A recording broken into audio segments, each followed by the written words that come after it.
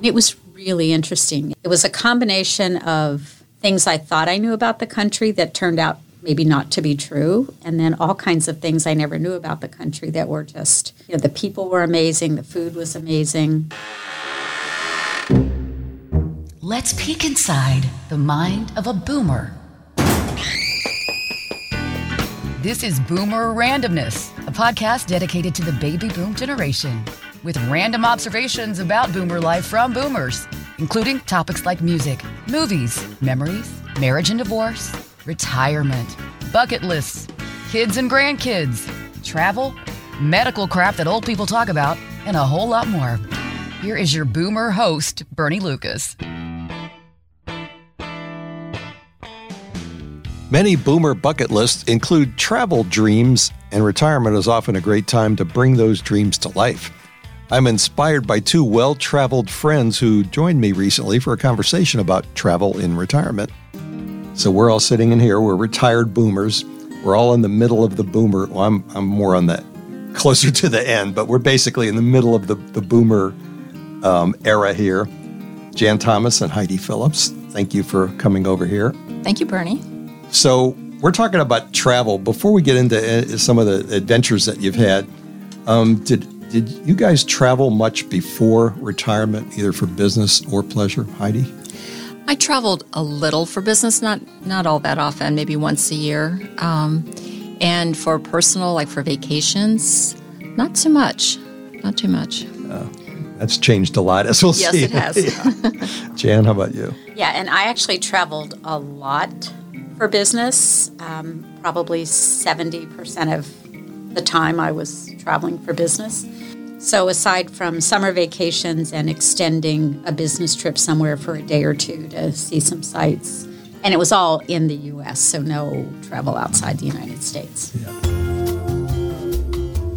Let me start with just some specifics, and the one, and I happen to already know both of you, so I know some of your travel adventures, but not everything, but each of you has at least one very interesting one. But Jan, you went to Cuba.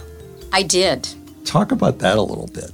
Yeah, so Cuba had been on the bucket list for me for probably 10 years, and I can't even tell you what the attraction was, except you hear so much about this tiny little country, and it's not clear what's really true and what's not, because of the embargo, between the two countries. And I first tried to go there right before the pandemic, and we were going on a cruise ship. But then, as you know, under that administration, the rules changed, and cruise ships weren't allowed in. So that trip got canceled, and then, of course, the pandemic happened. So as part of my 70th trip around the sun, I said, you know what? I'm going there. And you have to go on some kind of an educational tour. You can't just decide to go there and pack a bag and go. And it was really interesting, and it was a combination of things I thought I knew about the country that turned out maybe not to be true, and then all kinds of things I never knew about the country that were just, the people were amazing, the food was amazing, seeing part of what was America's playground back in the 40s, in the 50s before the revolution. Sad, because it's just rubble now mostly. But yeah, it was one of those bucket list things. So the perception that I get when I see things about Cuba, it's like all the cars are from the 50s and bright colors and terrible infrastructure, and I don't know anything about the people except it seems that they're poor, but that's not really the whole picture, is it? No, and in fact, I wouldn't say that the people were necessarily poor. Obviously, like any country, there's many different classes of people. What I was struck with more is it's not that people can't afford things, it's that the country simply can't get things. So, they might have money to buy more bread or buy more rice, but there is no more because they have everything is imported, and the place they could most easily get things from, they can't get things from. So, get 90 miles away. Exactly. Yeah. But again, we found the people just lovely. And it's, interestingly enough, never felt unsafe anywhere. Oh, that's good. Because again, that's some perception. There's a perception that I have that it would be not necessarily a safe place to be as an American. But it is true that they do have old cars, and have they preserved them and made a real tourist industry out of that. Yeah, I think you guys were posing in or next to some of the cars on Facebook. we were riding in them. Yeah.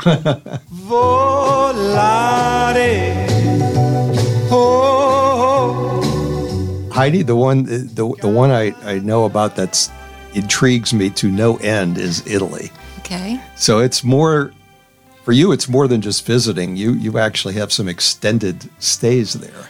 I have had some extended stays. I went to Italy for the first time in 2015, I think, for my 60th birthday. It was a bucket list trip that I had wanted to do for many, many years.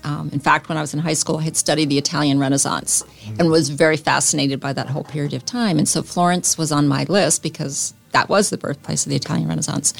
So went there for 10 days or so. I'm looking at Jan because she went with me. I don't remember the exact number of days. But fell in love with the city. Uh-huh. And so that started it. And then a few years later went for sort of a short trip. And then a year or two after that, went for 3 weeks, which was my first solo time traveling by myself, in another country. Yeah. So, and then since then, there's been, last year I went for 3 months. Yeah, that's quite the extended stay. And I'm getting ready to go again for another 3 months. Yeah. Wow. Yeah. What is that a culture shock? I mean, I know you've been taking some Italian lessons, but is that enough when you're in a place like Florence? Or I think so. I did not find. I find the culture is very. The people are very warm. Of course, I love the food and the wine naturally, and the art. But no, I didn't think.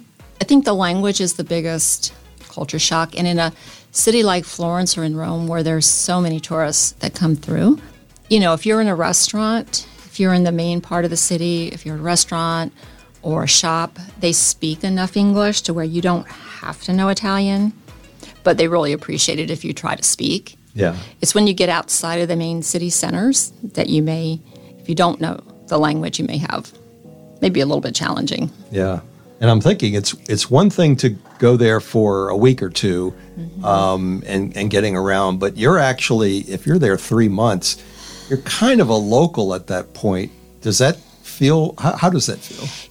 What's interesting, is that when I would take my Italian lessons while I was there, I would actually walk to the school, which was about a 30-minute walk. And I'd have to pass through the main part of the city center where a lot of the tourists, some of the main attractions. And there were so many people because it was last summer. And in my head, I was going, I wish these tourists would just get out of my way. So I got to where I was not thinking of myself as a tourist. They were just aggravating me because they were everywhere and in my way, and it was hot. So this year you're going at a slightly different time that's not as hot, right? Yes, it will be. The weather will be much nicer. Yeah. Are you test driving this for a move, or can I even ask you that on this podcast? Absolutely, you can ask me. Yeah, no, that's been the point of me staying so long, and is to see, last year when I did it for 3 months, my goal was to see how would I do by myself in a place where I'm not fluent in the language. And so I'm doing it again this year because I'm just trying to sort that whole thing out. Because my thought is, ideally, I would love to live there 6 months and then stay here 6 months if I could make that work. That's kind of the thinking. Yeah.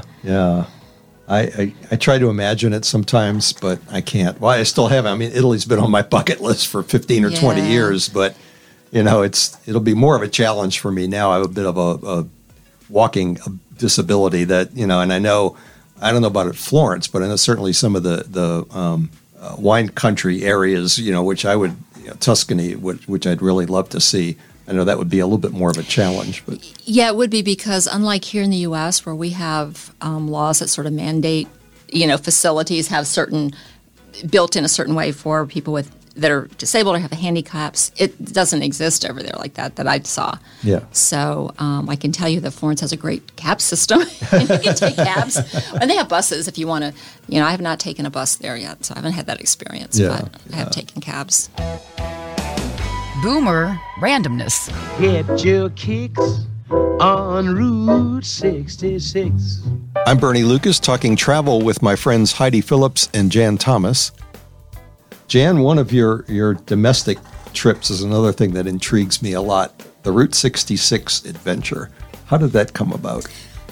Yeah, so how that came about is that completely unintended to start with. It's one of those magical trips that I've been on that wasn't on my bucket list, but should have been. I had a good friend who was living in Pasadena and getting ready to retire and moving back home to Atlanta.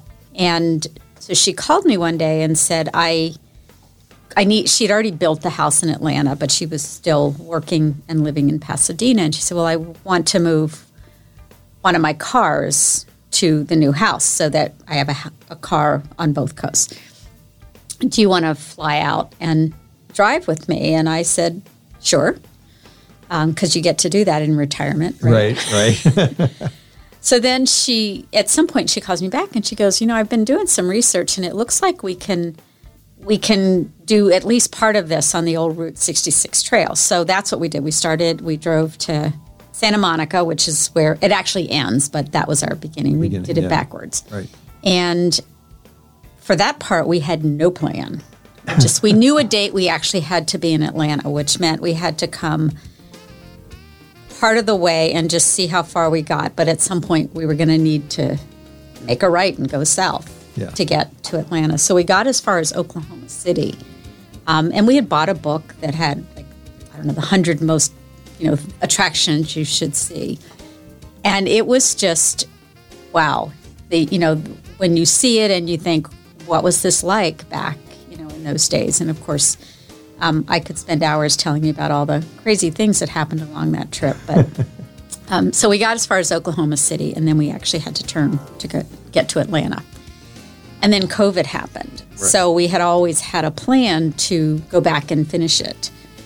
And there was COVID. So just this last fall, just about a year ago, she now lives in Atlanta, so we both flew to Oklahoma City and we rented a car and we finished the rest of the trip to Chicago with a little bit more planning this time because it was the first time we went was in early November, so we knew not a lot of people would be, traveling then. Right. This time we left in August, and so we were a little more planful around hotels and stuff like that. But It's interesting because you're mapping it out and then you go, oh, look, if we just took a little side trip this way and went 300 miles, we could go see the Field of Dreams. Well, we'll probably never get this close again, so we should do that.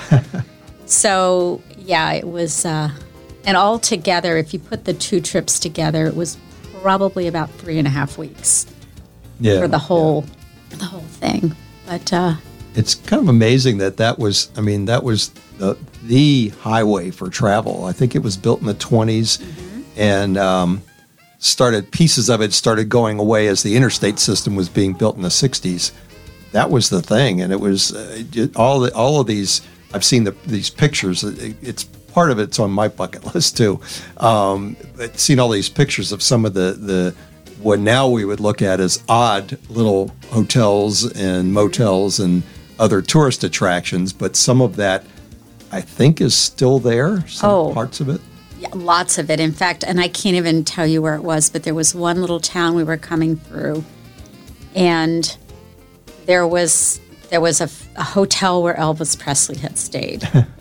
And so we pulled in, well, this is it, it's in the book.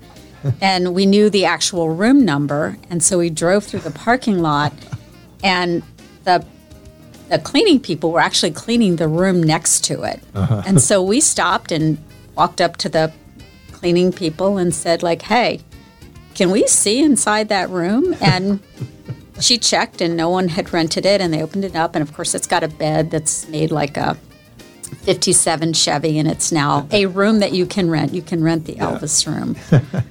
But yeah, just the odd and unusual. Yeah. Is Winslow, Arizona on 66? It is. Did you stand on a corner for the obligatory picture? And I have the shirt. Oh, okay. But yes, I do have that picture. Perfect. I want to get back to that, but to some more specifics. But in your travels, do you prefer large groups, medium groups, small groups, solo? Heidi, I'll start To with travel with? you. Yeah. Pretty much solo or maybe one or two other people. I'm not a group traveler kind of person Yeah. because too many personalities can get in the way, and so I'd rather do very small. Yeah. And you do your own planning mostly. I am my own travel agent. Me and Rick Steves. If you've ever read Yes. any of his travel books, he is my guide. So I just look at where he tells suggestions to go, and I've never used a travel agent. Yeah. How about you, Jan? I prefer not to be in organized groups. In fact, I've only ever done that twice, and one was Cuba because it was the only way to go. Yeah. I mean, I like traveling with friends, like 3 or 4 people. But usually between TripAdvisor and Rick Steve, you can figure out how to do your own trip. Because I like to have the flexibility to get up every day and say, well, we thought we were going to do that, but look at the weather today. Let's do this instead. So. Yeah. On not on Route 66, but maybe some of the other things. Do you plan a lot ahead? Do you make reservations for either hotels or events or places? I like to know where I'm staying. Yeah. So that part, and I'm a little bit of a snob when it comes to that. So yeah, that part. And I like to have some things planned, especially if you're going to a place where there's things that you should see in that place. Yeah. But my favorite times are often the times that are just being in a place without being so touristy. Yeah. And Heidi, you acting as your own travel agent. Yeah, I'm pretty much of a planner, so I like to know in advance, and so I look at different places to go and kind of figure out, okay, today I think I'm going to go here, and tomorrow I'm going to go there. But in between there, like when I was there last year, because I had all this free time alone, so I did a lot of walking and just wandering into shops. I found some interesting churches that were open that had amazing artwork that I'd never been in before. So yeah, so it's kind of a little bit of both. But overall, I kind of like to have an idea of what I'm doing the next day. Yeah. Oh, Florence. Well, Florence is high on my Italy bucket list. Florence, Venice before it's completely underwater, and yes. and Tuscany, and obviously Rome would be nice, but that would be further down on my list. I spent a month in Rome a couple years ago in my quest to see, do I want to live here someday? And I liked it, but I did not like it as much as Florence. It's very big. It's like a New York. It's that big, very busy. And it just didn't have the same feel. It's hard. I don't know that I can put it into words. In fact, I was sitting having an appetizer one afternoon, and I heard a couple behind me at a cafe talking, and they were both speaking English. And he got up and left, and she was there, and I turned around and I started talking with her, and she was an expat. She'd been living there for a few years, and I told her why I was there for a month, and she says, yeah, coming here, being an expat is kind of hard. Yeah. So that was her experience. Right. Yeah, I guess that definitely takes planning, a mindset as well as just the details of doing it. There's more to this conversation, but let's take a moment to look at a few travel trends in the boomer world. This is from an AARP survey. COVID halted many travel plans, so boomers saved up some money and were eager to spend money on travel when it became safe again. While most boomers believe it's safe to travel, many are concerned about inflation and rising costs and are spending less this year. Those over 70 plan to spend 40% less on travel in 2023 than they did in 2022. 60% of those 50 and older are traveling only within the U.S., and most are driving. I'm Bernie Lucas. Thanks for checking out my Boomer Randomness podcast. Here's what's coming up on Boomer Randomness. The rest of my conversation with Jan and Heidi, including some travel adventures and some travel tips. Learn more about Boomer Life at boomerrandomness.com. Check us out on the Boomer Randomness Facebook and on Twitter at BoomerRandom1. Okay, Boomer, thanks for listening. And tell everyone you know about Boomer Randomness.